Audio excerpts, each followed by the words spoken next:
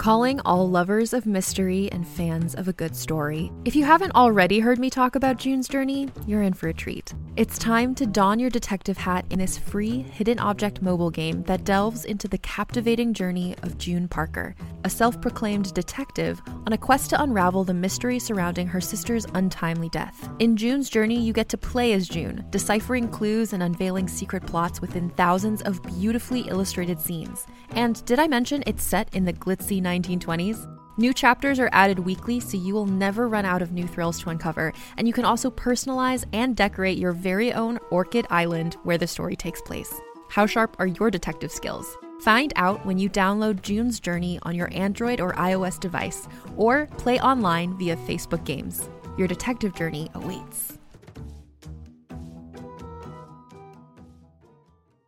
Hey there, it's Rachel Ballinger, and I am thrilled to invite you to Rachel Uncensored, my podcast where I get real with my friends and celebrity guests, where we talk about all sorts of topics. From personal stories to hot-button issues, we cover it all. New episodes drop every Wednesday, so make sure you tune in on Apple Podcasts, Spotify, or wherever you listen to podcasts. Trust me, you won't want to miss out on the fun and candid conversations we have here on Rachel Uncensored. Hey everybody, before we get started, we're going to tell you some stuff. We that's not in the are. episode. That's Woo! right. Last week we brought you a special episode where we shared a handful of what is a growing mountain of ways in which you are all giving back.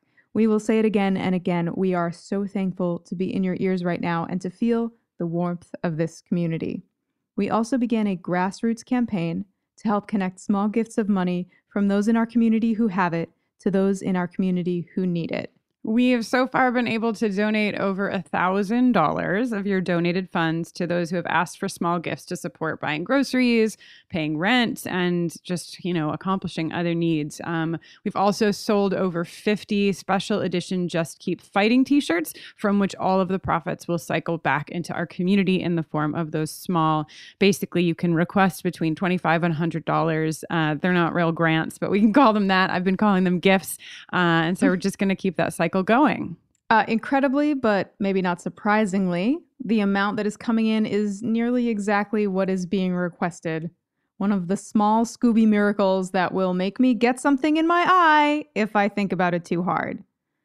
You can learn where to give support and where to ask for support at bufferingthevampireslayer.com/justkeepfighting. Yes. Jenny, a segment that we have not done in some time that I think might lift everyone's spirits even further from this wonderful exchange of funds here at Buffering the Vampire Slayer is maybe the next installment of my story, The Death of Old Man Seaver, in Spooky News.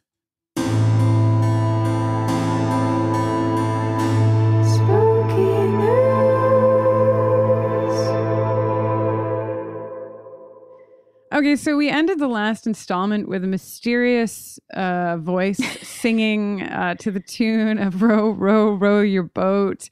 Kill, kill, kill the men who took my life away. Merrily, Right, of course. merrily, merrily take their lives today." That was right after 20 dead bodies had fallen from the ceiling. So Sure, that's right, of where we course. are. If you're just tuning in to this Spooky News, this is a little podcast duckin', as we call it. It's a reading of a scary story that I wrote when I was 11. So we continue. Scary story in quotes. Yeah. And we'll do, I'll stitch them all together once I get to the end so that if you want to listen to it as one story, you may. But for now. Just a quick refresher / setup follow-up question. Mm-hmm. These 20 dead bodies, they didn't fall out of the attic. They just fell out of the ceiling. Did Pretty they fall through a hole? No, it's not clear. They just fell. Okay, it should be clear to you though, Oh right? no, they didn't. They Like- didn't feel that. They didn't fall through the ceiling. They actually. It just says they fell from the top floor. Oh, okay. So perhaps down some stairs? I think perhaps down some stairs, and that's because I know something that happens later in the story that leads me to okay. believe that. So I don't want to spoil. I don't want to Spoilers. spoil anything. Okay, so I like how things lead you to believe you don't have certainty. Yes. about the story that you have total control over. So a group of girls are telling a story about a house in their neighborhood that the narrator now lives in. It's called The Death of Old Man Seaver. We've learned a few things. You can go back to the former episodes and listen to them if you missed it, but this is why you shouldn't miss a single episode. Jenny, are you ready for what happens after that creepy voice sings "Merrily, merrily, merrily take their lives today"? I don't know if I'm ready, but I'm trying to be. Okay. When the police returned downstairs, they found Mr. Seaver laying dead on the floor. Ah, the titular moment. The death of old man Seaver. His cousin was nowhere to be found. The police left immediately and contacted the hospital, the firemen, and even more policemen, including the chief of the FBI. They took old...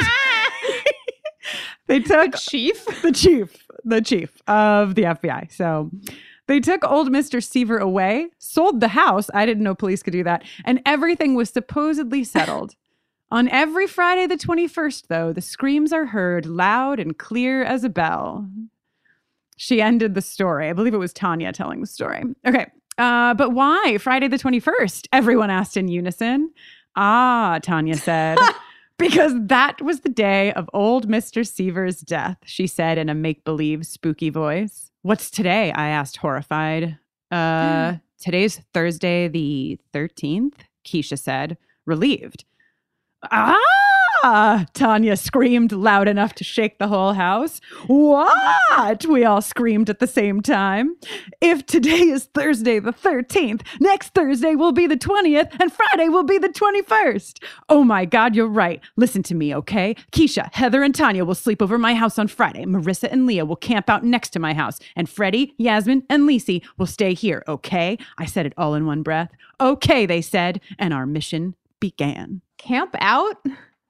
Well, that's like, I mean, I assume that like if something happens to them, I think it's a good, like personally, Jenny, like I think it's a great plan because I think probably what the narrator's reasoning is if something happens to them inside the house, they have people outside the house who can maybe help, you know? I'm just saying. Of course. Yeah, no, that's good. That's good. All right. Well, I'm going to save, there's a good amount that happens at the end of the story. And I think I might just save it all for the last installment just to really drive it home. Sure. So, backloaded finale. Yeah. I'm going to leave the chief of the FBI and all of the weekday math that just happened in your brains. I hope you're sufficiently spooked. And that has been today's Spooky News. Spooky News. Jesus Christ. Well, speaking of majestic narratives and magical worlds where anything is possible, it's time for me to remind you that on Saturday, April 4th at 1 p.m. Pacific / 4 p.m. Eastern, I will be going live for a hang on Facebook Live to talk about season 1 of Xena, Warrior Princess. So exciting.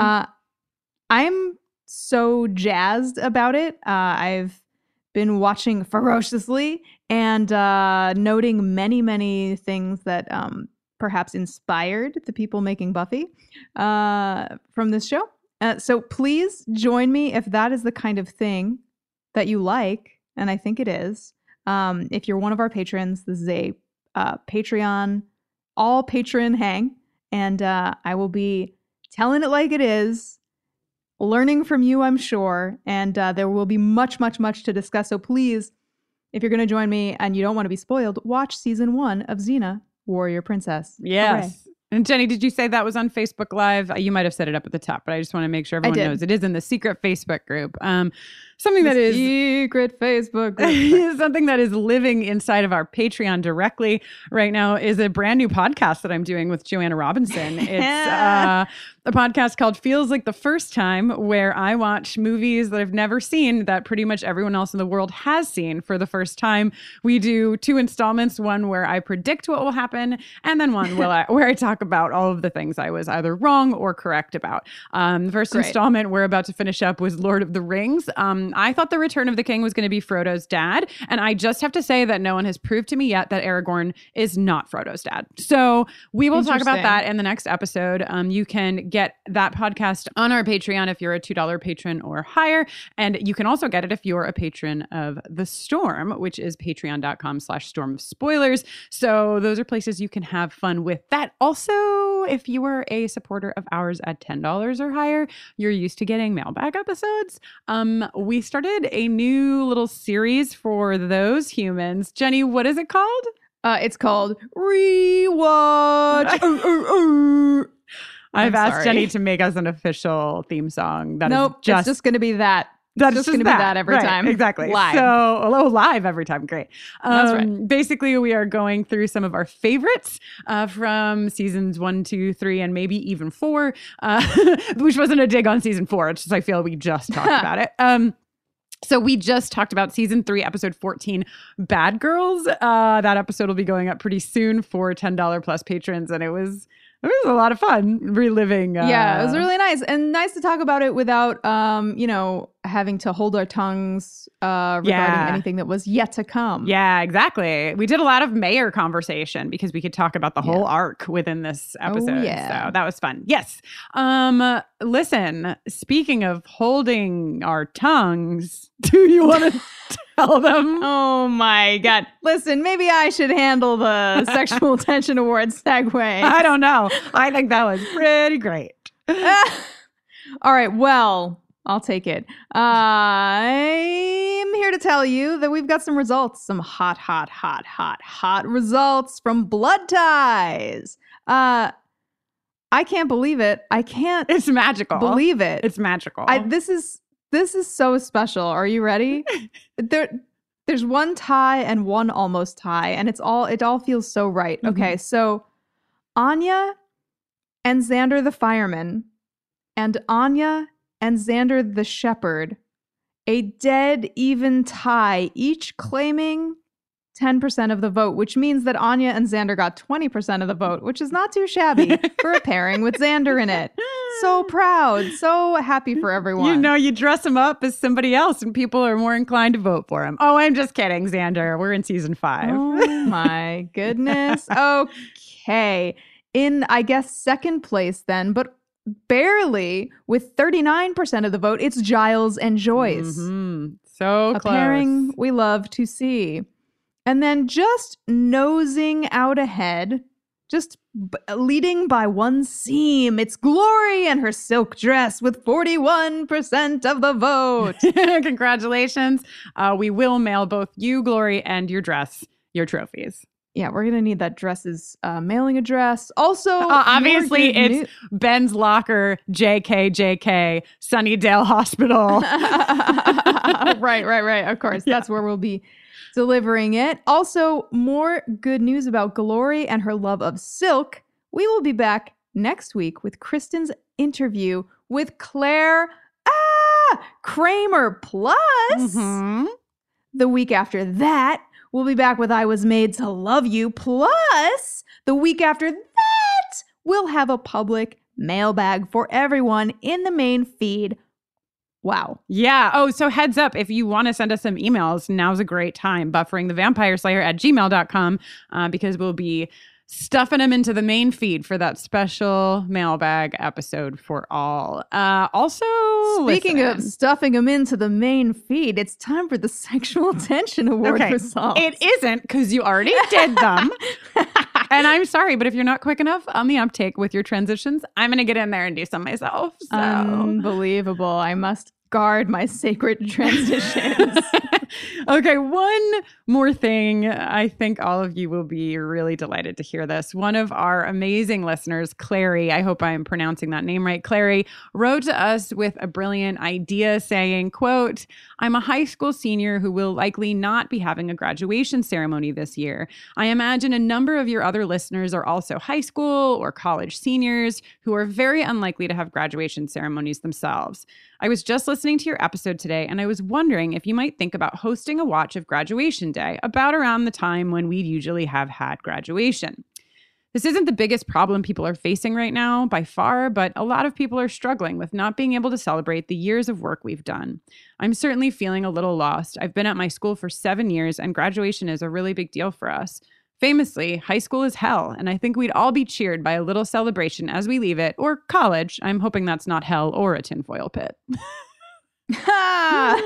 And after we sobbed and wept a whole bunch, we, of course, immediately made some plans. Many of you are missing proms, including ours that was rescheduled for late summer, and graduations. And Buffy, thoughtful, sweet, gentle Buffy, has given us both ceremonies in demonic, wonderful, episodic formats. So please, hopeful graduates and prom goers and everyone else, mark your calendars.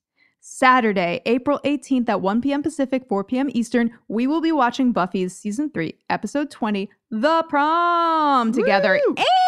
And Saturday, May 16th at 11 a.m. Pacific, 2 p.m. Eastern, we will be watching Buffy's Season 3, Episode 21 and 22, Graduation Day, Parts 1 and 2, together. Oh, so exciting.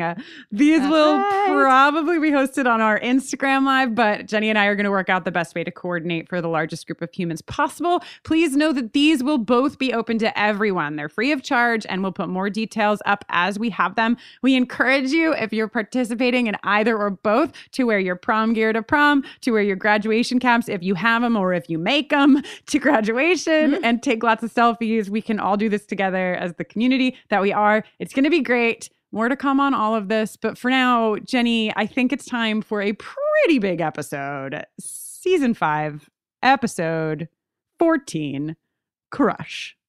Hooray!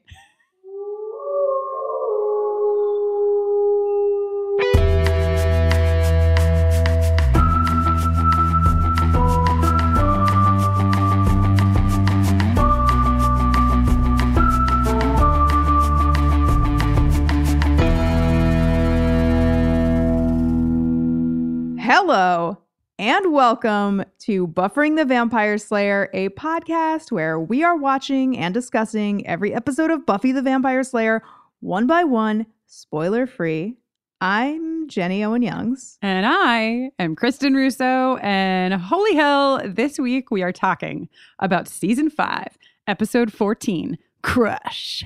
Stay tuned at the end of this podcast every other week for an original song written by Jenny, recapping the Buffy episode we are discussing. And listen, if you aren't already listening to our in tandem Angel Watch called Angel on Top, hosted by Brittany Ashley and Laura Zach, now is the time. Today is the day.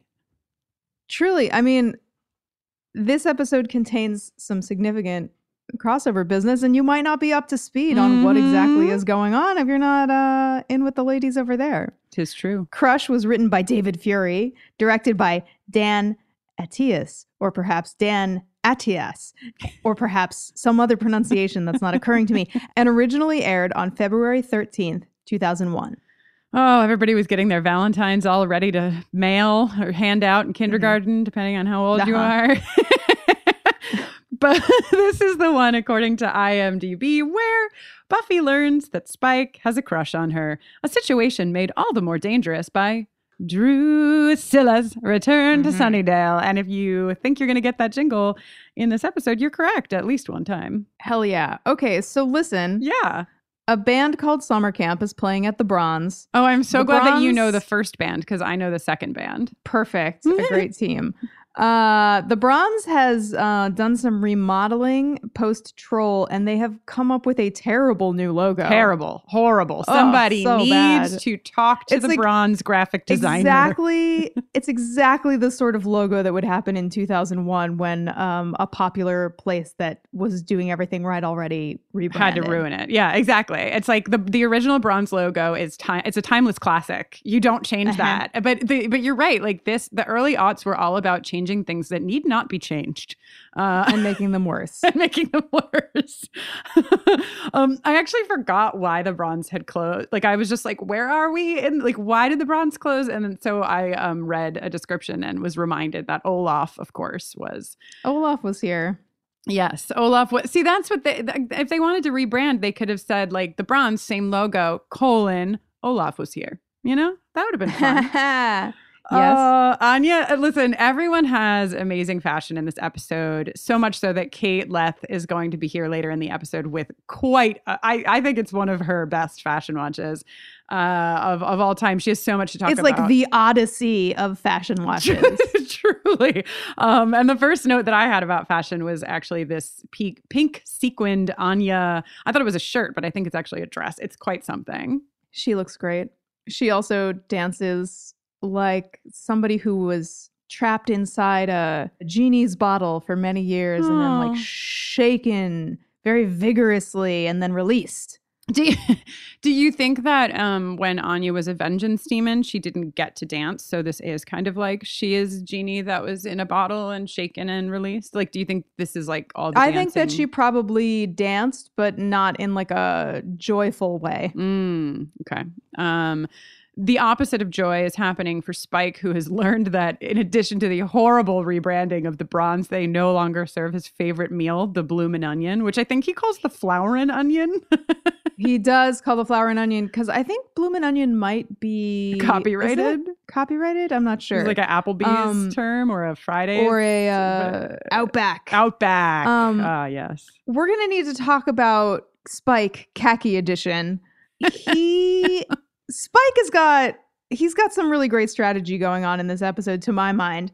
I think he's like, there is part of him that's like, gotta look nice for Buffy. Right. But he's also, there's something going on where he's like, okay, so what I know so far is Buffy's dated 2 guys. One of them is a vampire. Already got that on lock. Check. The other one wears a lot of earth tones. So why don't I try that? Put the 2 things together. Everything you want in one place, and then maybe that'll work. Yeah. I like the idea of like this being like the modified Ken doll, you know, it's like Spike and then it's like, you know, Goofy Spike, that time that Spike had to wear Xander's clothes. And then this is like Khaki Spike. The only other time we've seen him in earth tones, except one time he wore an Initiative army guy outfit. Right. Oh, wow. Listen, we could do a whole podcast just on the fashion of Spike. So other facts we gather at the rebranded Bronze, the rebronze, if you will, is that... No. You will not? You will not. I will. Willow is still suffering from headaches from the teleportation of glory, which makes sense. And we get a great, which I think, I mean, I'm just guessing that we might get some fun play with this Glory Ben situation for some episodes. And we get something fun here where let's not call her Glory. Let's not say the name. We can just call her. And then Buffy spots Ben across the room and is like, Ben. So in case you've forgotten, Ben is Glory, Glory is Ben. Ben is Glory, Glory is Ben. In case you forget, I'll say it again. Ben is Glory and Glory is Ben. So Buffy's talking to Ben and she's like, hey. Oh, doing that classic clothes. Sarah Michelle Gellar flirty giggle. She's so good at it. Very exciting that Ben has non-scrubs clothing. And also... Buffy's like, my sister told me what happened at the hospital. You see the beads of sweat start to form on Ben's forehead as his eyes widen and he looks like a deer in headlights. And she's like, and thanks for taking care of her. Thanks a lot. No additional discussion. No, like, hey, did you see like a very strong blonde woman attacking my sister or anything? No follow-up that you would expect. Maybe she's distracted by flirting. Unknown. I think so. And you know who else is across the rebronze distracted by flirting? It is our peroxide pal, Spike, who sees them giggling, laughing, being all wonderful. And he is very unhappy. He's very unhappy, which is really too bad because he was just riding high moments ago when he stole Xander's change off the waitress tray. And now Xander's trying to get his change back and Spike can't even fully engage with him. He's so distracted by what's going on across the Bronze. Right. And now, okay, so before we get to the credits, we go to this kind of quick scene. I spent a lot of time rewinding and freeze framing this scene when we go to the train station, Jenny, and I will tell you why. Why? Because I think that the sign on the Sunnydale train station, if you were from Santa Barbara and heaven forbid you were a part of the former mayor's crew of Santa Barbara who had a binder full of proof that Santa Barbara was Sunnydale, I am so sorry, but I think that there may be some counter evidence on the Sunnydale train station sign. I can't read it clearly, but from what I gather, the sign said Sunnydale, elevation 1,182, miles to San Francisco 682. I will tell you what, folks, Santa Barbara is 326 miles away from San Francisco. The elevation is lower, though I'll give, there's probably places where the elevation is higher nearby. So I just feel that it's important that we bring this evidence in. And if you have the time, perhaps you're working from home. Perhaps you're finding that you have less to do in the evenings. And I'm just saying, if you want to just try to give us some second guesses on what could be 682 miles from San Francisco, very much like Santa Barbara at an elevation of 1182, please write into us, bufferingthevampireslayer@gmail.com. The saga continues. Very interesting. Thank you. Okay. So this train rolls into the Sunnydale Depot. This is the first time we've ever seen it, if I'm not mistaken. Yeah. And the receiver is like really put off by the fact that no one's getting off the train. Usually it's the last stop on the line. Usually there's a few stragglers. So he climbs up into the car and what does he see but dead bodies everywhere? And it's a mess. And I just want to say, obviously we don't know who we're dealing with right off the bat. No pun intended. But we do know that it's Drew by the, middle of the episode, end of the episode. And I just don't think Drew is this messy. She doesn't strike me as just scattering blood everywhere when she eats. I don't know. Maybe I'm wrong. I think she contains multitudes. That's true. That's actually very true. I love this. Once the receiver catches sight of something on the train and makes a run for it, we get him running down the aisle and then the exterior of the train shot where he almost makes this classic horror movie Jurassic Park yank back. His hat actually flies off, which I thought was it does. I don't really beautiful. Yeah, that's great. Really beautiful touch. He just gets yanked back in so hard. You almost think I would imagine that when you watch it for the first time, you're definitely not thinking Drew, and you almost are thinking some other kind of animal, right? It's totally like an octopus beyond or something. vampire. Yeah. Did you say octopus? I did. Yeah, that checks out. Tentacles, that kind of demon beastie, a beastie with tentacles is all I'm saying. Yeah, 100%. Okay, so cut to Buffy's house where Buffy is wearing a fucking gold lame coat that I cannot and I will not. I'm going to save it because Kate, I'm sure, will touch on it. But it is quite something. And we get this really great exchange between Joyce and Giles, who sadly did not win the Sexual Tension Awards last time. But I'm just going to keep putting them in for an award here. Because it's Joyce, Giles, and Dawn hanging out. And Joyce is basically like, Buffy, thank God you're home. I didn't feel safe. I was really not feeling safe while you were away. And then there's just long enough. And Buffy's eyes dart over to Giles. And Joyce is taking the cue, and it's just yeah. And then I remembered Rupert was here, and I felt much better. So that's fun. And I love the increase of time being spent between Joyce and Giles, hoping that things are perhaps on their way to rekindling.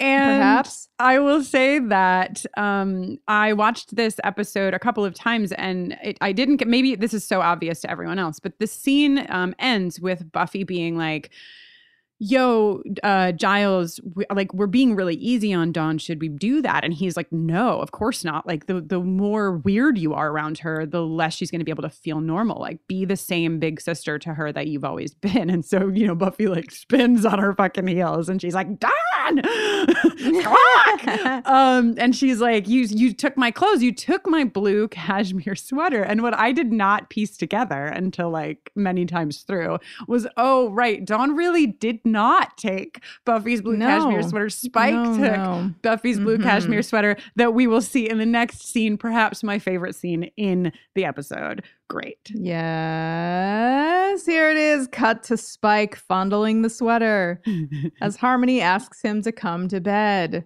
and tire her out. Sometimes I pause just to see if you will make it through the sentence and how you will journey through it. So, well, yeah. So Spike's not interested, and also he's so mean to Harmony. He is. He's been really wretched to Harmony, but I think that there's something about the fact that he is trying so hard to be like a quote good guy that makes it so starkly contrasted with how shitty he is to fucking Harmony in this episode. Yeah. Because obviously we weren't like down with it before, but it felt more in line with like where he was as a character, and so now it's just like, I think for me, it draws a really thick line underneath like obsession versus love for Spike, right? Because it's so volatile and it's so singularly focused, and it's so like kill everybody else if it means I get the girl kind of energy. So before we get into all of that, though, Jenny. So they decide to play Harmony, to her credit, keeping her relationship healthy. You know, she's like, what can I do to bring the passion that we need into our dynamic? Maybe we could play a game, Spike. So I would like, I would really like to play the role-playing Harmony as Buffy here. What she says to Spike before Spike tackles her, because it works. Okay, ready, go. Oh, I'm gonna stake you. I'm coming after you, you bad, evil vampire, and I'm gonna slay you. I'm sneaking up, and I'm gonna stake you so much with my slaying powers that I have, because I'm the chosen one. Oh, Spike. Oh my God. Just delightful. I mean, it's really great. Great. Sometimes I get so overwhelmed because I watch these episodes by myself. You know, I'm like taking notes. I'm currently watching at my parents' house, so I'm like watching on my laptop with my headphones, and I don't really have anybody around me to be like, oh my fucking God. And it takes a lot for me to like actually act as though there's someone else in the room with me. And this scene got me there, where I was just like looking to my left and my right, like, are you seeing this? This is my favorite thing ever. Okay. Can we talk about this next freaking scene? Yeah, I have some questions. This is the most, it's like, here's the nail, here is the hammer, thwap, thwap, thwap. Buffy, Willow, and Tara are coming out of class where they have apparently been assigned to read The Hunchback of Notre Dame. And Willow's like, oh, I wish that Quasimodo could have ended up with Esmeralda. And then Tara says it couldn't end well because all of Quasimodo's actions were selfishly motivated. He had no moral compass, no understanding of right. Everything he did out of love for a woman who'd never be able to love him back. And if that wasn't on the nose enough for you, she adds, you can tell it won't have a happy ending when the main guy's all bumpy. Yes, bumpy. Cut to our vision of bumpy Spike. But so I have questions about this because obviously, yes, this is a true underline, and like the things that Tara lays out when it comes to overlaying them on Spike, I think are spot on. Spike's motivations are selfish. Spike's face is bumpy, and Buffy is never going. He has no moral compass. Right, he has no moral compass, et cetera, et cetera. I have to say that I am not in the perfect state to ask these questions because I've never read The Hunchback of Notre Dame. I read up on it because I was curious, and I just would love, and Jenny, maybe you have read it and have some more to say here, but to me, I feel confused about the parallel between Quasimodo and Spike, because Quasimodo, from what I gather, is like this imprisoned enslaved essentially character who is, called unlovable because of deformities, amongst other things. And this is why, like, I wish I had read it because I don't have like a critical analysis here, but I have pause because from what I read, I'm like, is this a parallel or is this like, is Quasimodo and the story of Quasimodo a lot more complicated than we're seeing with Spike, where it's like Spike's story is complicated, but not when it comes to like he's not lovable because he's deformed or his motivations are compromised because he's been sort of like trapped in a tower. So Jenny, do you have any more on the actual story of Quasimodo? I know pretty much nothing. The one thing that is popping into my mind that you didn't say is that he's imprisoned in the tower, but also I think he's just sort of like been gaslit his entire life by some man of the cloth who has kind of shaped his worldview. But I unfortunately don't know very much at all. And listeners. So I would really love to, we have a public mailbag coming up where we're going to put a mailbag in the main feed. And so I would love for this to be like part of the discussion that we open up a little bit more in the mailbag, because I gather that Quasimodo is not unlovable in the way that Spike is unlovable. I mean, using that word kind of like broad, but it seems to me that the parallel has some problematic aspects. So your hosts are not familiar with the text, and perhaps we can look into it a bit more, but we'd love to hear from those of you who are familiar with the text and sort of like read out those conversations, because I'm curious. Okay, so Buffy has the newspaper. Giles has not circled it in red marker. A deep disappointment to me, but 6 people were found dead on a train. How do we know if they were found dead if it's not circled in red marker? Exactly. You know how the Sunnydale News is just very consistently reporting throat trauma? Yes. It's so ludicrous. Do you think that there's like, not to get too into the weeds here or the woods, whatever you might want to call them, but like, do you think that there's some of the like Ben Glory forgetfulness with the general vampiric demonic presence in Sunnydale? Because we get mixed messages. It's like, Sunnydale class of 99, they were aware that Buffy was saving them. And we get a nod to the fact that people are like kind of aware, but they're kind of not. And so I just wonder, like, are there people in the town who are like, I've been telling these guys for years, there's vampires that just won't listen. And then are there, people who are just like, I don't know, just a coincidence. Like, what's happening? I want to know more. I get the sense that it's the kind of thing that people are like on a cellular level, they are aware of it, but there's a lot of like willful denial. Right. That's the foundation of living in Sunnydale, is you have to like push that awareness down. Oh no, is that also like a cornerstone of being a human? Yeah, probably. Like you can't look too closely at your demons or the demons surrounding you, like, because if you like really pay attention to them all the time, it's too much to bear. So you have to like, okay, wow. See, I knew you have to scroll, refresh. Okay, great. I knew that I shouldn't go too deep there. Sorry, everyone. Turning a sharp corner back into a lovely pairing here.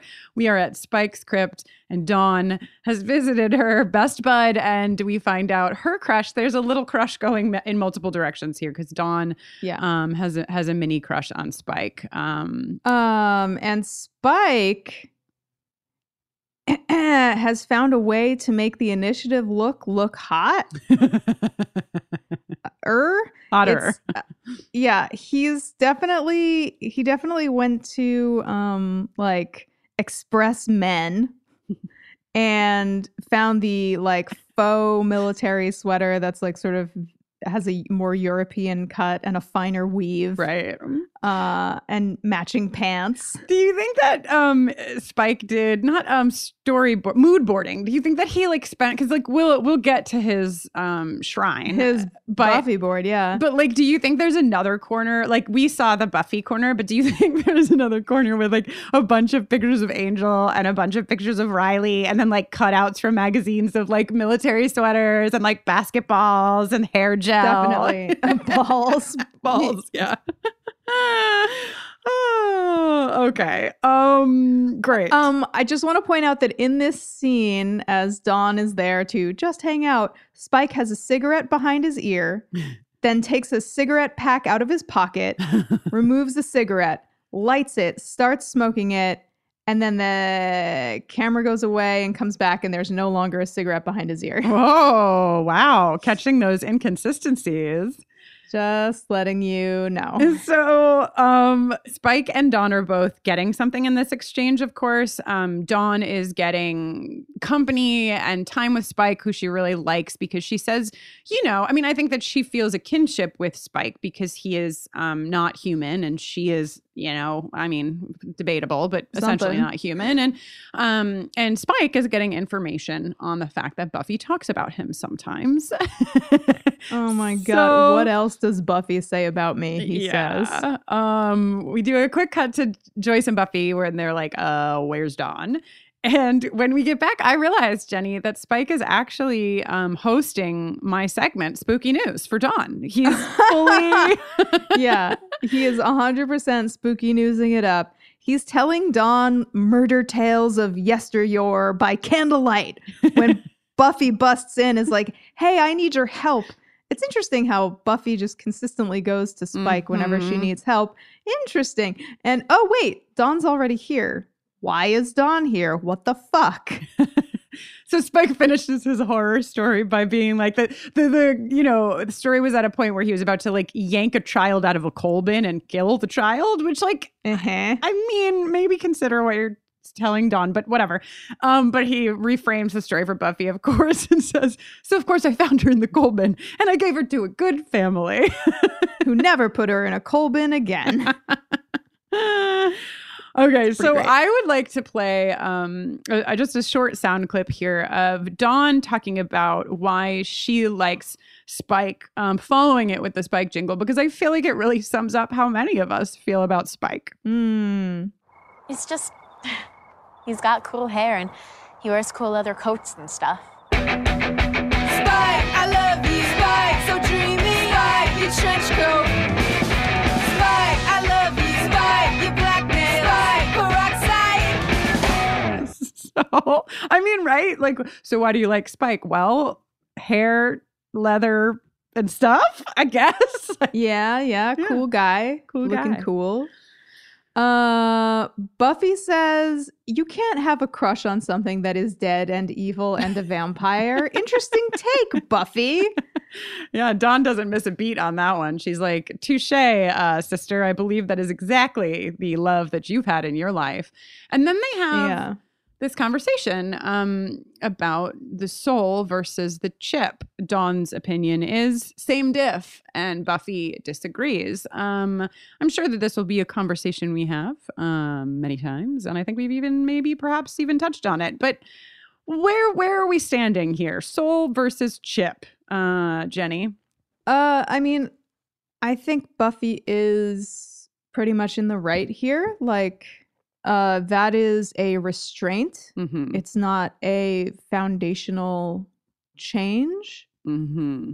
And it's like she says later, or somebody says later. No, she does. Buffy says later, it's like you're a serial killer in prison, which I thought was like a really powerful metaphor for... And Spike quickly counters by saying, women marry them all the time. True. It is true. That is true. But probably not Buffy. But yeah, I think, it does get complicated because if without a soul, we are like inherently monsters is like kind of what Angel, but I guess it's not that. It's that Angel is a monster because he's a vampire, but he has a soul. So like if you were a person, but you had no soul, then what would you be? Would you be evil or just dead? I don't know. Oh, God. Listen, I've been inside for a lot of days. You can tell. Yeah. Normally my like commentary is like, Spike's hair. Oh, LOL. And now I'm like, what is the meaning of life? Okay, so Dawn sees what we've all seen forever. Spike is totally into you, she says. And Buffy says, huh? Yeah. Typical oblivious Buffy. In terms of this kind of stuff, I mean, her. Well, that's a obliviousness. willful not seeing if I've ever Oh yeah. willfully seen something. Gotta go. Okay, so So Buffy and Xander go down to Sunnydale Depot, and I love this like quick exchange where Xander's like, "So what are we looking for?" And Buffy's like, "Clues." Great. right. Great. So they're examining the train allegedly, but what they're really doing is like Buffy is on the fucking slow boat to talking to Xander about Dawn saying that Spike has a crush on her. Did we already? I just want to make sure that I didn't not hear you say about the tape outlines on the train while I was shuffling through my papers because No, didn't get there yet. the body How? outlines. For those of you working in the forensic crime scene field, could you let us know if people died on a train, if you would outline their bodies in tape? Could you just let us know? Yeah. Thank you. Yeah, I would appreciate that too. So, right. Xander and Buffy chit-chatting. Dawn thinks Spike's in love with me. And then Xander thinks this is hilarious. Which, like, I mean, it is kind of hilarious, except for it isn't. And we'll get there with like Willow and Joyce later making really good points about how it can get dangerous. Xander doesn't understand that bit yet. If the danger is taken away, it is so hysterically funny that Spike with a chip in his head is pining after Buffy. But what isn't funny to Xander is that he is no longer at the top of the ladder for Dawn.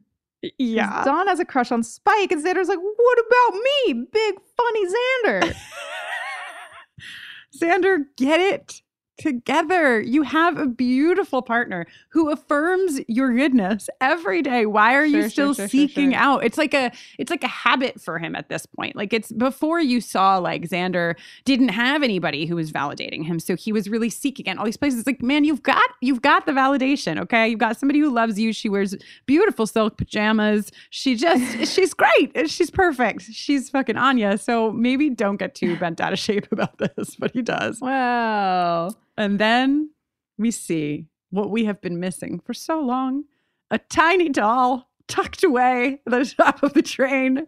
Wow. Oh, that doll looks familiar. Who could it belong to?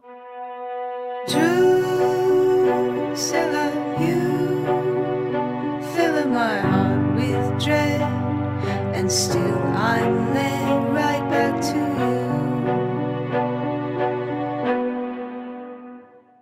I feel like we went in here very specifically looking for clues, and nobody looked for this clue. Nobody looked on top of the shelf. They just looked at the tape outlines. Apparently, they didn't look under the seats, above the seats, nothing. So, Dude, I mean, surely detectives. these tape outlines only exist so that Buffy can slump Sit into one of one, them. Yeah.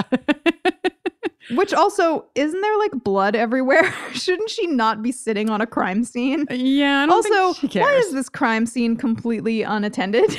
Right. That's the big question is they literally put down tape and then they were like, I guess that's it. That's what you do, Yeah. right? And you leave? Tape. Okay. So, yeah. Job well done. Okay, we go back to Buffy's house and like two of our favorite duos together as a trio. We get Spike and Dawn and Joyce yucking it the fuck up. They're having the time of their lives. I want to imagine that they've had hot cocoa before this and that Dawn has given Spike her marshmallows because Spike loves them and Dawn hates them. It's just so cute. Joyce is making the mommiest of all mom jokes and Spike is just hilariously laughing. It's beautiful. It's a beautiful, beautiful scene. Yeah, it's really great. But as soon as Buffy comes in, Spike's like, well, I gotta talk to Buffy. Buffy, I have a lead on who killed all the people on the train. Mm-hmm. And Buffy says, why don't you hit up Giles? Yeah, a little Freudian Buffyan slip. Uh-huh. So yeah, and Spike we think is like gonna, I don't know, lead. When I first watched this episode, because we already have the doll reveal, I was like, oh my God, Spike's gonna like bring her to Drew. But no, Spike is just bringing her to Nest simply to spend time with her. Jenny and I just taped a rewatch episode for our patrons where we rewatched Bad Girls. And it was really interesting because Faith also, who was after a date with Spike, used the tactic of a daytime jaunt to a vamp den as a means of getting time with her beloved. So I think your deepest desires just crept up from your subconscious because you said that Faith was trying to get a date with Spike. Oh my God, that is truly. Like, I just want them to hang out. I want them to just like smoke cigarettes together in an alleyway and like talk about life and talk about their like unrequited love for Buffy. Give me that show. Give it to me. I deserve it. I've worked hard, you know? Okay. Listen, Jenny, before we go any further, how about we find out if we have any sponsors? Let's do it. Hey there, this is Justin Bartha. I made a funny new podcast, King of the Egg Cream. It has the greatest cast in the history of podcasts with actors like Louis Black. I'm torn by my feelings for two women. Bobby Cannavale. You can eat it, or if someone hits you, you can put it on your cut. Melanie Linsky. I wonder what these marvelous things are that look just like boiled chicken feet. Jason Ritter. I can break things and pick locks and kill people. Michael Stuhlbarg. The whole point is to inspire people that they should make themselves better. Ari Grainer. No, don't whet its appetite. What are you, an idiot? Me, Justin Bartha. That's not just any egg cream, that's a Lemke's special. And all narrated by the hilarious Richard Kind. This is the story of Harry Dalowitz and how he rose from nothing to become New York's King of the Egg Cream. So if you like funny true stories, come listen to King of the Egg Cream, available wherever you get your podcasts. So now we go to Buffy and Spike in the car, and Spike is like, 24 hours ago, I want to be sedated, which, oh my God. Jenny, for me, this was really special because, as you know, I did a short podcast on the journey of my so-called life with Joanna Robinson. And one of the more pivotal moments in the series is when Rayanne sings or tries to sing 24 hours ago, I want to be, and she can't. So it's just like two of my shows, two of my podcasts, and the Ramones have entered into both worlds. And I will say that like my crush is Spike, my crush is Rayanne. So there's like a diagram to be made here, you know, perhaps of the Venn variety. Okay. But it's just a circle. Yes. Leather, peroxide, likes the Ramones, smokes cigarettes, and is bad news bears. Right. Okay, so we go into the vamp den. They're making some Jiffy Pop. They're screaming it up. I love that. I love that they're making popcorn. And they like jump up when they see Buffy and they're like, Slayer! And you think shit's about to get real, but no, they just run away. They just run away. Spike makes a bit of a homophobic sort of like, you know, Buffy's like, oh, they're just like nesting. And he's like, oh, you mean they're like a couple of poofters is what he says. Spike, come on, man. Get it together with your toxic masculinity. Stop calling people poofters. You're better than that. I know you are. Or perhaps you're not. And that's the whole problem. Worth mentioning, he's wearing a ash gray Heather t-shirt. He's almost wearing a white fucking t-shirt. Wow. Then he opens the door for Buffy. He opens the fucking door for Buffy. I know that the like moment of this season with these two is the pat on Buffy's shoulder, but like this is another level. He doesn't even like realize he's done it, and they are both so embarrassed. Yeah. Yeah, that's the best part. They're both so embarrassed about it. Buffy's like, what is this to you? Like a fucking date? And he's like, no, but do you want it to be? Listen, if you've ever had like a crush on your best friend or like you know that this is like pretty true to form, where like you are just going in for any angle. Well, she's joking, but if this could be the opportunity, let me take it. Should I take the opportunity? It's not going well. And Spike goes full throttle down the truth alley, right? He's just like, it's not so unusual. Two people in the workplace. There's something between us. Buffy makes her prison comment, and then he says, "This is real. I love." And she's like, "Gotta go." Yeah, this does not go the way Spike wants.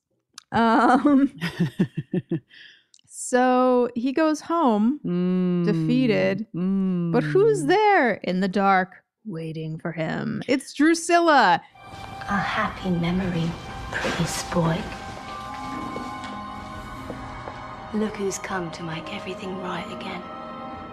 Then Drew's like, previously on Angel, Darla was resurrected.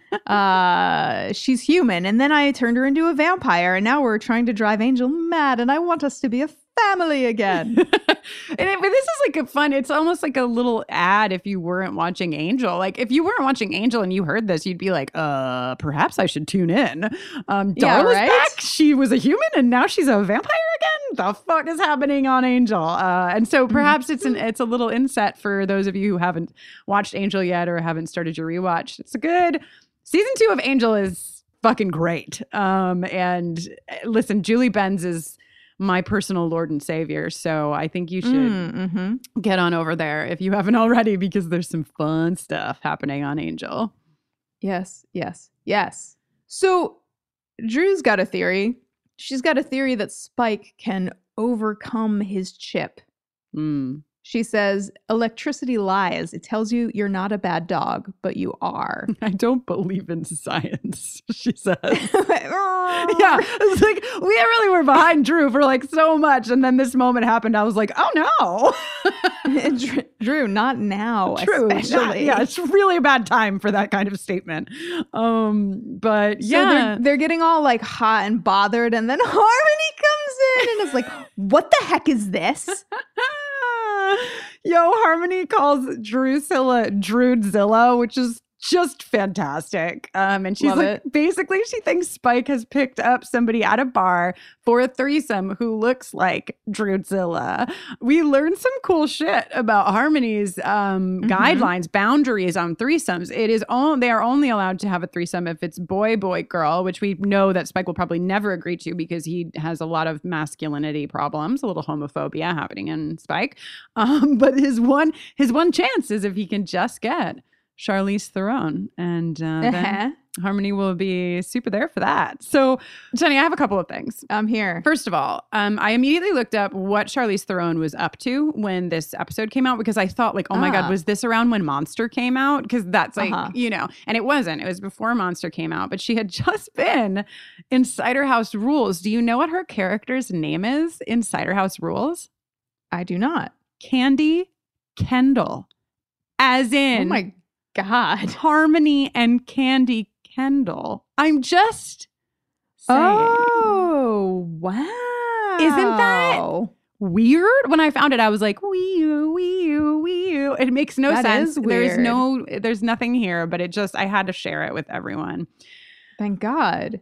I also want to talk about, I cannot remember the episode, but the scene that you described between Drew and Spike, where Drew is essentially like, I know who you are. And we'll get more into it because really Spike starts to believe that he can be himself. He starts to remember himself. It reminded me of the Cordy arc, where I don't remember when it happens, but somebody calls Cordelia a bitch. It's, I think, on Angel. Yes, it is. It's on Angel. And Cordelia is like just feeling like down and weak and like she can't make ends meet and whatever. And I won't go through the whole thing, but basically a character calls her a bitch. And it's like, it reminds her that she's like a powerful bitch. And she's like, thank you for that reminder. And I feel like that's like similar to what's happening here with Drew and Spike. And since Spike is our like resident Cordelia, or like was brought in for that purpose, I thought it was an an interesting parallel. The end of my monologue. Love it. I love that. I also love Yeah.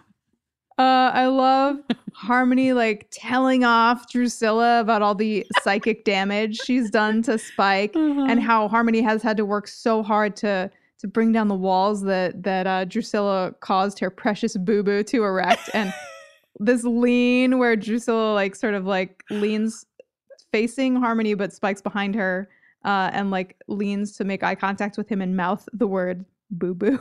It's like, it might be the best Juliet Landau moment in the entire series. It is so It's so fucking good. funny. She's like, just seriously, dude. Yeah. And then Harmony calls Drusilla Morticia, which has an extra little layer of tastiness, because as we all know, Mercedes McNabb was in Addams Family Values when she was a kid. And then Spike basically is like, Harm, you gotta go. And she's like, why? Because she's back? And he's like, no, because I am. Yeah, getting And a it's little like, dun, dun, dun. taste of his drama back. Yes, exactly. So yeah, and this is like this is just sad. I don't like the moment when he throws Harmony. It's just shitty, and we'll get, I think, more into it when he's even shittier to Harm later on. But it's stupid. Spike. Ugh. Okay, so Joyce with the classic "Did you lead him on?" Joyce Summers. Madam. With the Buffy blaming. Oh my God. But they're talking about Spike. And Buffy has decided to share this information with Willow and with Joyce. And at first you're kind of like, oh, wow, I'm surprised she shared this with Joyce. But it's like, it makes sense because Joyce has developed a friendship with Spike. And also because, as we know, Buffy will wind up putting the ward back on the house. So Joyce really does need to know kind of what's going on. Yeah. So, Willow being Willow is just like, danger, danger. This is bad fucking news. This is not going to like end well because Spike is obsessed and it's only going to wind if up. he thinks there's even a sliver of a chance, Yeah. there's no telling what he'll do. So you have to 100% shut it down completely. I kind of thought that she already did that, but Me too, but if, we need her to go after Spike one more time for the plot. So, and you cannot be too clear. I mean, I would have maybe chosen to go with like a letter, instead of finding him again in person. But sure. Okay, so Spike and Drew go hunting at the Bronze, and one it's called feature the of Rebronze. their Thank you. Sorry. They go hunting at the Rebronze, and one feature of the remodel is that they've installed about 1,000 more lights. It's very well lit for two vampires to go hunting. It's so well lit. At first, when they went upstairs, I thought that they were going to make out with that couple first. Didn't you think? It just seemed like that would be the play. Like that they would be like, do you want to make out with us? Do little swapsies, and then they would kill them. But I guess, it's a 40-minute episode of television. You can only include so much. So this is a band called Devix, I believe. And the song that they're singing is called Key, which I think is really funny since that's the whole. Yeah. And it's also very like thematic. The lyrics in this song are really underscoring Spike and his newfound love of himself and the Spike that he was with Drew and all of this stuff. So Drew snaps the necks of these two lovers and sort of like a mama bird to her baby bird feeds Spike. This is really sad because you do see, and this is where it's confusing. And this is where the show will continue, I think, to be confusing. Because if we are to believe that Spike is a monster, right? He is a vampire at heart. And the only thing he cannot do is kill. And he is also like he was obsessed with Buffy. So that is a motivation. But that's not what we see in James Marsters here. We see like genuine hesitation.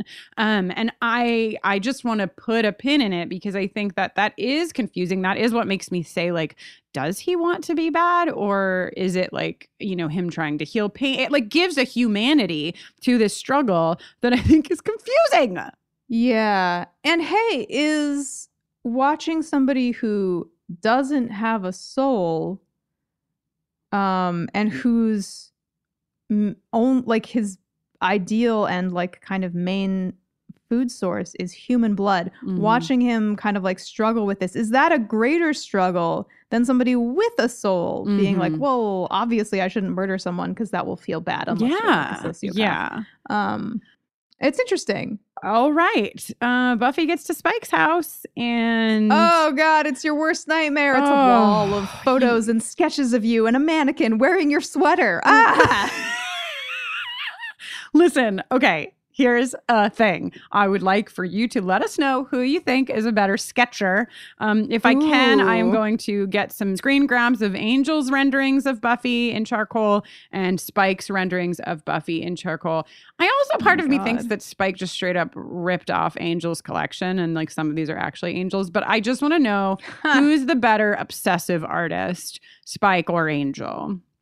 Great question. A question for the ages. So this is upsetting for our Buff. As it she would be. Is shook. Yeah. So she starts climbing up the ladder from the nether regions of Spike's crypt. I just want to point out that there's like full skulls down there. And so I want to know like when Spike was a vamp and like vamps in general, like do you think that they keep like some skulls like from their victims as just like decor? I think they're just like were skulls around like this because it's a crypt. Yeah, exactly. And he was like, "Oh, I could use these. I could put a candle. Let me just defile one of these these remains." Yeah, exactly. Love okay, a candle so sorry. on top of a skull. Yeah, Spike and Drew are here. Yeah, and they cattle prod the shit out of Buffy, and then plot twist, Spike cattle prods Drew. Wow. What does it all mean? They wake up. Okay. It means we're going to go to the basement of Reptile Boy because it is literally the same chains, right? That we saw Buffy and Cordy in. Yeah. So Drew is tied to a pole, but Buffy is just in some wrist shackles, which is interesting because this is like Spike's living area. So we can infer perhaps that those have seen some other types of use. Those were like there now. for Charlize Theron. Exactly. Yeah. Yeah. And also Spike does a horrible job of tying up Drew and chaining up. Like these are not restraints that are meant, which I think supports your Charlize Theron sex play theory. These are not restraints that are meant to actually restrain, these especially serious shackles. Right. These are for play. So, right. Everyone is tied up and Drew is just having just wonderful Drew moments where she's like, "This is cheating. You've taken my chair and the music hasn't stopped." This woman. And then I think that we should give a moment for Spike's monologue or line or two to Buffy where he's confessing his feelings. I love you. You're all I bloody think about, dream about. You're in my gut, my throat. I'm drowning in your summers. I'm drowning in you. Yes, Drew thinks this is as funny as Xander thinks it is. Maybe they should get together. I mean, well, and Drew really has access to laugh at this freely because she doesn't give a shit if it's dangerous. To her, it is just straight up funny. And I think that also is a testament to, as much as Drew loves or loved Spike, Drew's motivation here was to bring together the family. It is clear to me from the way that Drew handles the rest of this that she has really moved on from Spike. You know, she loves him. They have a long history, but like she's not like, "Oh no, my heart." She's kind of like, "I fucking knew you loved her. I knew it. I told you a million years ago. You're so ridiculous." You know, and it's just, I just like this. I like when Jenny and I were talking about the song for this week, I was like, so this whole thing with like, Harm hasn't even arrived yet, but with the three of them, Harmony, Drew, and Buffy, despite the fact that like Drew wants to kill Buffy, Buffy wants to kill Drew, nobody really cares about Harmony. It is kind of like a throw to when women find out that they are all involved in like one shitty dude's bullshit and they all come together to be like, "Fuck you." And I love it. And so Spike announces his situation here, which is that he's going to kill Drusilla for Buffy unless she refuses to admit that there's something between them, in which case he'll untie Drew and let her kill Buffy. Oh, God, This which is- is just, yeah. I mean, and this is, again, a deep underline under obsession, not love, because Oh, sure. anyone in their right mind would know that if you are getting a declaration of love from someone under duress, that is not a valid Yeah. declaration. And Buffy, This to her, reminds me. yeah, This reminds me of the baby and King Solomon or something Oh, from do you the wanna- Bible. what do you- Let me tell you a story. what do you think happens in that story? Two people claimed a baby and they were like, it's my baby. And the other person was like, no, it's mine. And they were like, let's take this before King Solomon and maybe somebody else. I'm so confused about what happens. But basically, the king is like, this is actually insane. I think the king is a little trickster, and he's like, okay, you both have a claim on the baby, we'll cut it in half. And one of the people is like, no, and the other person is like, okay, why would anybody and that's how King Solomon, I think, tells who the real parent is. But why would anyone ever be like, sure, I'll take half a baby. That's good enough for me. There's Seems probably a reason, right? I don't know. Tell us at buffering@gmail.com. I actually don't Is know. this another example of vampires throughout history Maybe- hidden in plain sight? Maybe the baby had like value of some kind, where like the shitty person who wanted the baby just for the value would have gotten some of the value from the baby's half of the baby. I don't know. Oh, blah. Okay. There's this great exchange where Buffy is like, you can't love without a soul. And Drew is like, we can, you Au know. contraire. Yeah, we can love well, if not wisely, which is a play on a line from Othello, who loved not wisely, but too well. And we know how Joss Whedon feels about Shakespeare. So that's a fun little nod. Little nod fellow. Oh my God. I'm good. Help. There's also a really fun word play, if you can call it that, where, Spike, truthfully, is like, don't fucking mock this. Like, Drew is the face of my salvation, blah, blah, blah, blah, blah. But when he says, don't mock this, she says, go mock yourself, which is fun. And yeah, Buffy, to her credit, does not, because she could have just said like, Spike, I love you, and then been released and fucking killed everybody. And but then instead, kicked his ass, yeah. Right. She doesn't. She says, I would literally not even give you fucking that. The only chance you had was when I was unconscious. And yeah, and it makes Spike really mad, but I found it really interesting, like what he was talking about in his rage, because he is like self-aware in the rage, saying like, I know it's wrong. I know it's not right. I just can't get it out of my head.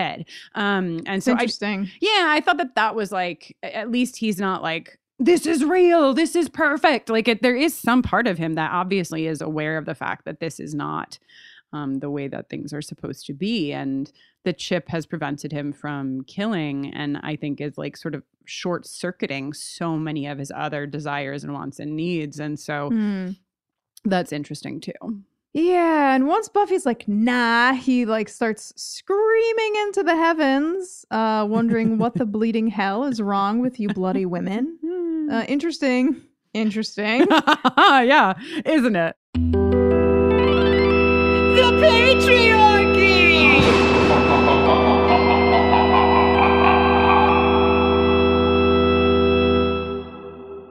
He's unraveling pretty quickly here, and then, oh my God, Harmony crossbows the shit out of him in a she fuzzy nails it. maroon vest. Yes. Oh my God. The vest, that just reminded me, we literally have gotten all the way to Harm's vest without hearing from our dear, dear Kate Leth. So why don't we take a moment before we get to the end here and hear all that Kate has to say about Crush. It's time for our friend Kate to give you the Buffy fashion update. Well, welcome back, everyone, to Buffy Fashion Watch in these strange, strange times we live in. Now, when I sat down to watch, take notes on, and then record this episode, I kept thinking to myself, wow, I have no brain right now. Does this matter? Is there a point to this? And then I watched the episode and thought, this is an incredible distraction, and thank the gods, there is so much good fashion in this episode that I could talk about it for an hour. And I won't, but I am going to list everything that happens in this episode on people's bodies in a not creepy way, maybe a little bit creepy, that is incredible. This episode opens with a series of absolute slam dunks.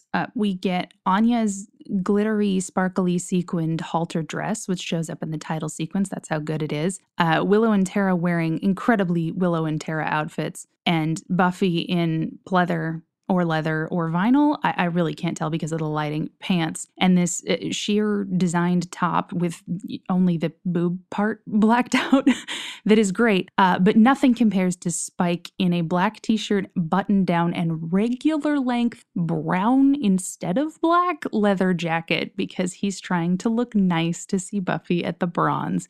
It's amazing. And the episode continues with hit after hit. I've probably even missed things. Willow and Tara are so Willow and Tara core in this. When we see them walking through college, like I couldn't even take notes. Willow's patchwork situation, her handmade messenger bag, and is it crocheted jacket, and Tara's shirt with it. Is it a griffin? I don't even know. The diagram thing that's going on with the leopard print sleeves is just unreal. So, all I can really say about them is, oh, well, also, God, who could ignore Willow's felted, embroidered puppy dog sweater with a blue ribbon on it for some reason and a pink velour scarf? Honestly, the scarf game in this episode is off the charts. Drusilla's, oh my God, Drusilla.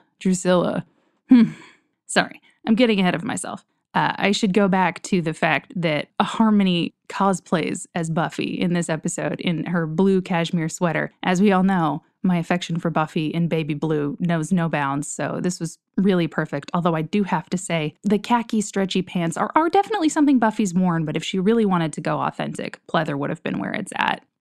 Obviously, this is an episode with Spike's many crushes and many feelings, so yes, obviously, Drusilla, she's back. She's incredible. She's tied in with Angel with a plotline I can barely remember, but she shows up in this brocaded bodice talking about how science isn't real. Bless her heart, her non-beating, perfect little heart, and this long rose-patterned black skirt with this, again, like beaded scarf. She is unbeatable.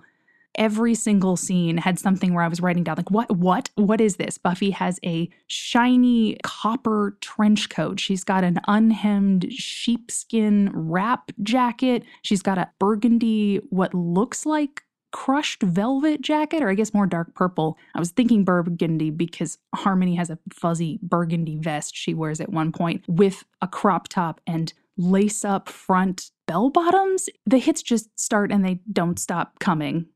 Honestly, even though I had been taking frantic notes and was so delighted, I knew the episode was a pinnacle of fashion when I wrote down, is Buffy wearing a negligee to investigate a mass murder? And she's not. It's just a shirt that looks like a negligee, although we do see Harmony in a negligee. But that's the kind of episode that it is. It really is top tier. Even for Spike, we get him in his date outfit at the bronze, but then we also get him in his Riley outfit. I have to believe it's a Riley outfit because it's this sort of knit sweater crew neck thing with cargo pants. Spike wears cargo pants. The pockets are subtle, but they are there. Everybody else is looking great. Joyce is looking great. Giles is looking great. Dawn is cute and adorable in her little blue denim jacket. Xander's looks nice. Again, I love this season how he sort of transitions into wearing decent sweaters. He doesn't look like $1 million, but he looks like a couple hundred, and that's nice. And at the end of the day, like I'm saying, I was glad for the distraction. It's a really weird time right now. I don't know exactly when this episode's going to be released, but I don't think everything in the world is going to be fixed and happy-ended by then. I just gotta say, I really hope everybody's doing okay. I see a lot of the, wash your hands, be careful outside, keep your social distance 6 feet apart, the same sort of advice. And it's all really good advice, but it's not all that simple. And I know that it isn't for me, and I know that it probably isn't for a lot of you. A lot of you are stuck in your houses, maybe with family that you don't get along with, or with people you do get along with, but when you see the same person 24 hours a day, it can get rough. Or maybe you're by yourself, and that's really rough too. So from across the internet, from a relative stranger to you, it's going to be okay. And it's not going to be 100% okay. And it's not going to be easy. And it's not going to be fast. But it will be. And I and Kristen and Jenny, and I think everyone involved in this podcast who have created this incredible community of support and love, I think that's a really good thing. And so when I sat down and thought, what is the point of this? Does it really matter? It does. It does. I think it does. And it matters to me. And I know that it matters to a lot of you. So be safe out there. Take care of yourselves physically and mentally. Whatever you need to do. I care about you. We care about you. And if watching Buffy and observing Anya's sparkly pink halter dress makes things a little better for a couple of minutes, then I'm really glad. Until next time, I better not fucking see you at the mall. Stay home. I love you. That was our friend Kate. She gave you the Buffy fashion update.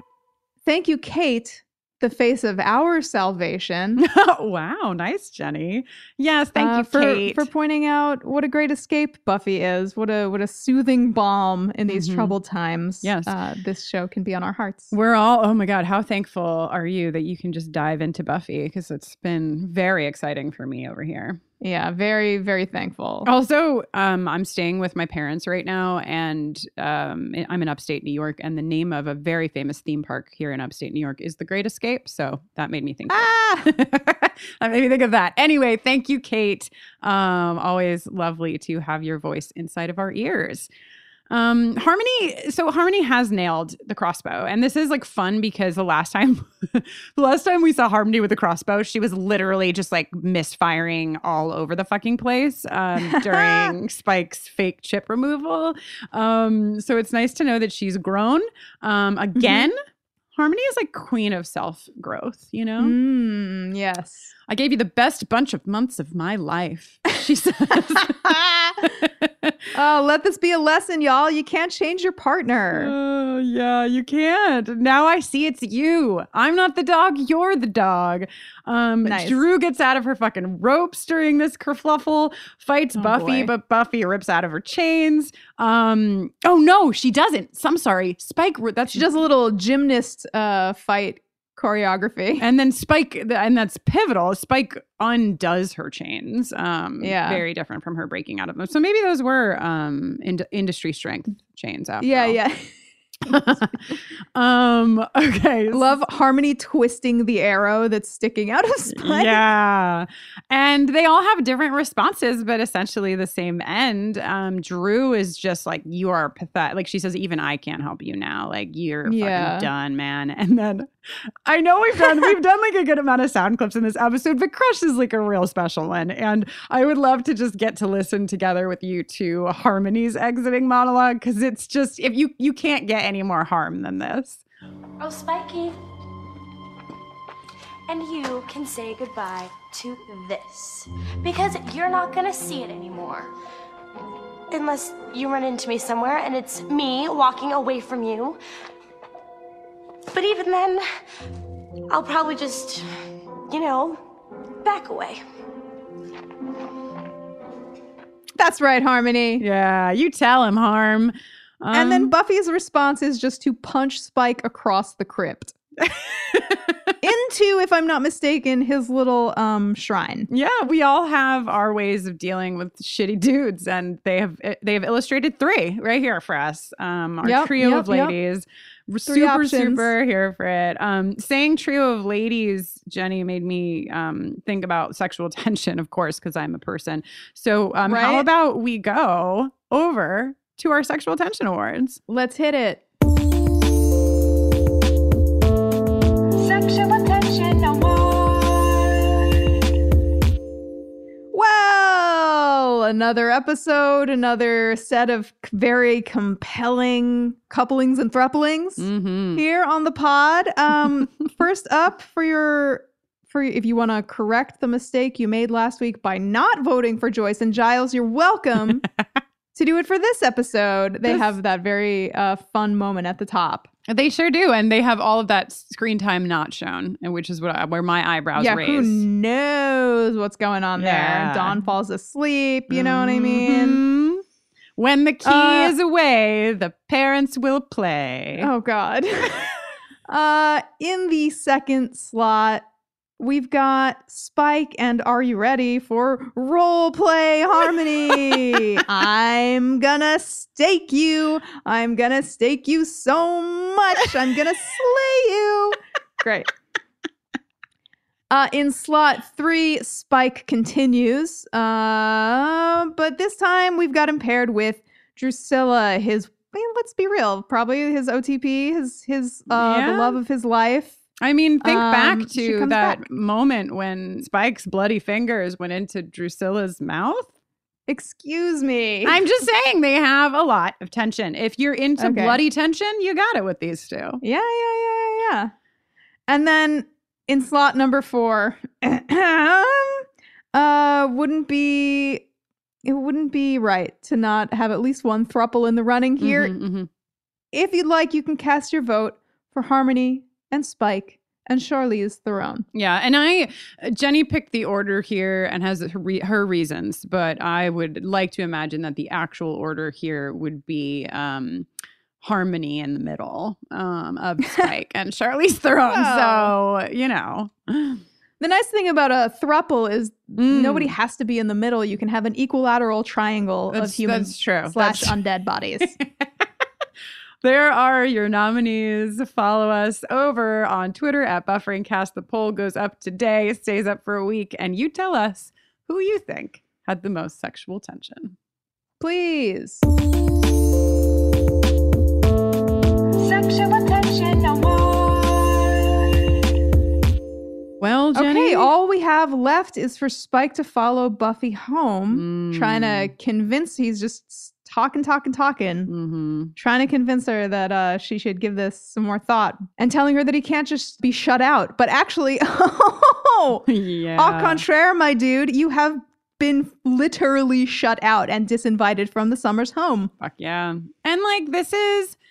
I'm not going to go too far with this, but I do think that this discussion of firm boundaries and literal boundaries are really important because this is not a healthy relationship. It's one that is dangerous and could get violent. I mean, you know, it is a vampire show, so it has already gotten violent, but if we're just taking it on the love obsession train, Buffy is drawing very firm, very clear lines, and also very literal lines around what Spike is able to do. And I think that's very powerful and very important. Well advised by Willow, supported by the Scoobies here. And it's hard because we have, you know, like the Scoobies, sort of like let Spike into our hearts in many ways. And so there's a part, I think, of so many of us viewing this who are like, ooh, like it hurts, you know, it does hurt to see him realize that that ward has been put back up. But ultimately, I think the lesson is a really important one. And I guess we will just see where this goes. Indeed, we shall. Oh, boy. Ooh. Wow. What an ep. What an ep. That we are now at the end of. Great fun. Having a blast. I'd shelter in place with this episode any day. Yeah, same. Oh my gosh. We hope that you're all staying safe out there. We're so, again, not to repeat ourselves too much, but it is such a delight to be able to talk about like Harmony having a threesome with Charlize Theron in a time when we have a lot of other things on our mind. So thank you for being here with us. And this is a pivotal episode. I mean, we are really, we are into season 5. Holy shit. Yeah, we are. It is fucking not going to stop. It's all happening. Woo. Yeah. Anyway, Jenny, apart from inside of your home, where can people find you? Dear beautiful friends, I'm Jenny Owen Youngs, and when I'm not watching Buffy or trapped inside my home by state order, I'm usually writing and recording songs. You can learn more about me and hear some of those songs at jennyowenyoungs.com. You can give me a shout on Twitter. You can check out my new EP, Night Shift, on all streaming platforms. And you can listen to me talk about another petite blonde protagonist on my other podcast, Veronica Mars Investigations. Hell yeah. A wonderful time to consider supporting musicians that you love. And as a matter of fact, since so many have been impacted by everything that's going on, I know so many people in so many fields have been impacted. We told you at the top about the efforts that we are putting in place here to do our part. My name is Kristen Russo. And when I'm not living with my parents in upstate New York, I can be found also doing a special Patreon podcast on the Storms Patreon and on our Buffering Patreon, where I am watching all of the films I have never seen.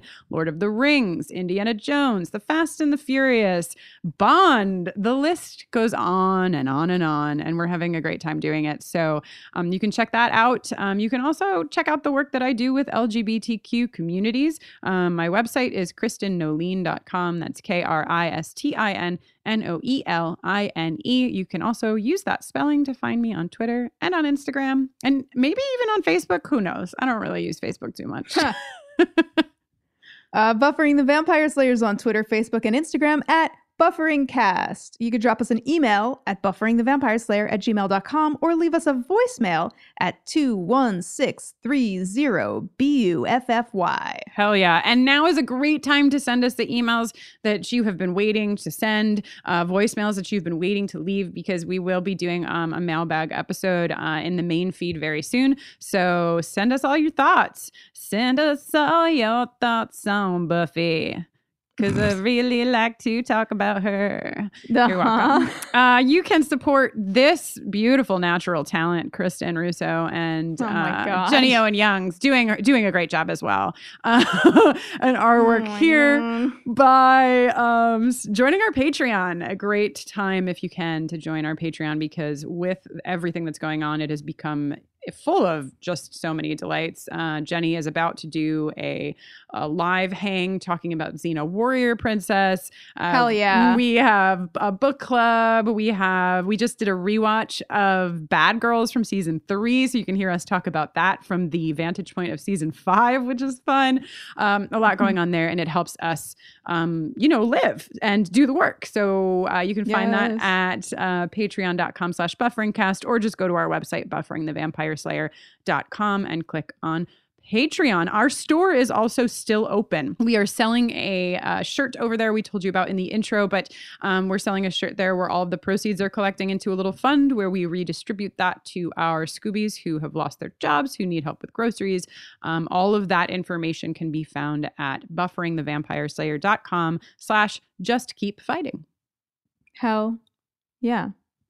And till next time. Woo!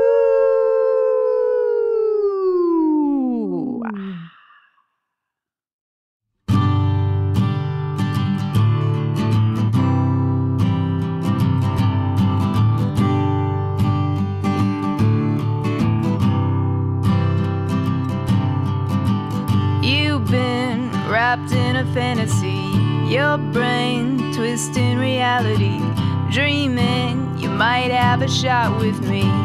Please. You think you are in love with me. I think you don't know what that means. Plus, ick, stay the hell away from me. Please. I wouldn't even stake you with a 17-foot pole. What makes you think that you could take me home? Not if you were the last dead man living. Not if you were the last dead man on earth. Not if you were the last dead man living. Not if you were the last dead man on earth. You show up where I'm hanging out, dressed in green, khaki, blue, and brown. Your earth tones got me freaking out. I wouldn't even kill you with somebody else's hands. What makes you think that you could be my man? Not if you were the last dead man living. Not if you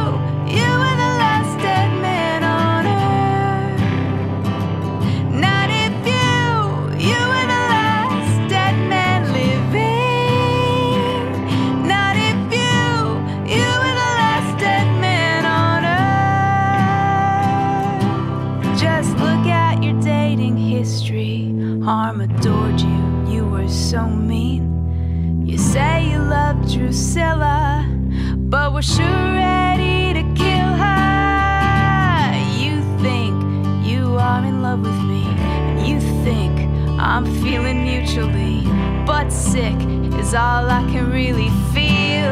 That's right, not if you were the last dead man living. Not if you were the last dead man on earth. Not if you were the last dead man living. Not if you were the last dead man on earth. Not if you were the last dead man on earth.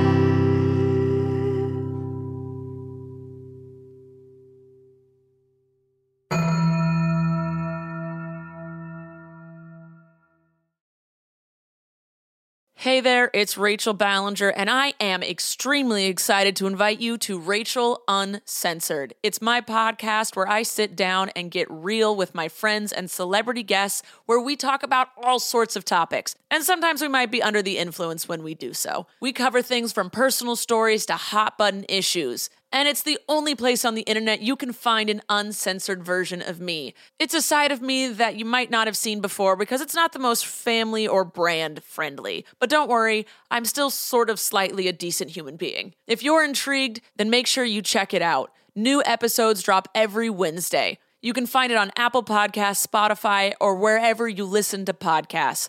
Trust me, you won't want to miss out on the fun and candid conversations we have here on Rachel Uncensored.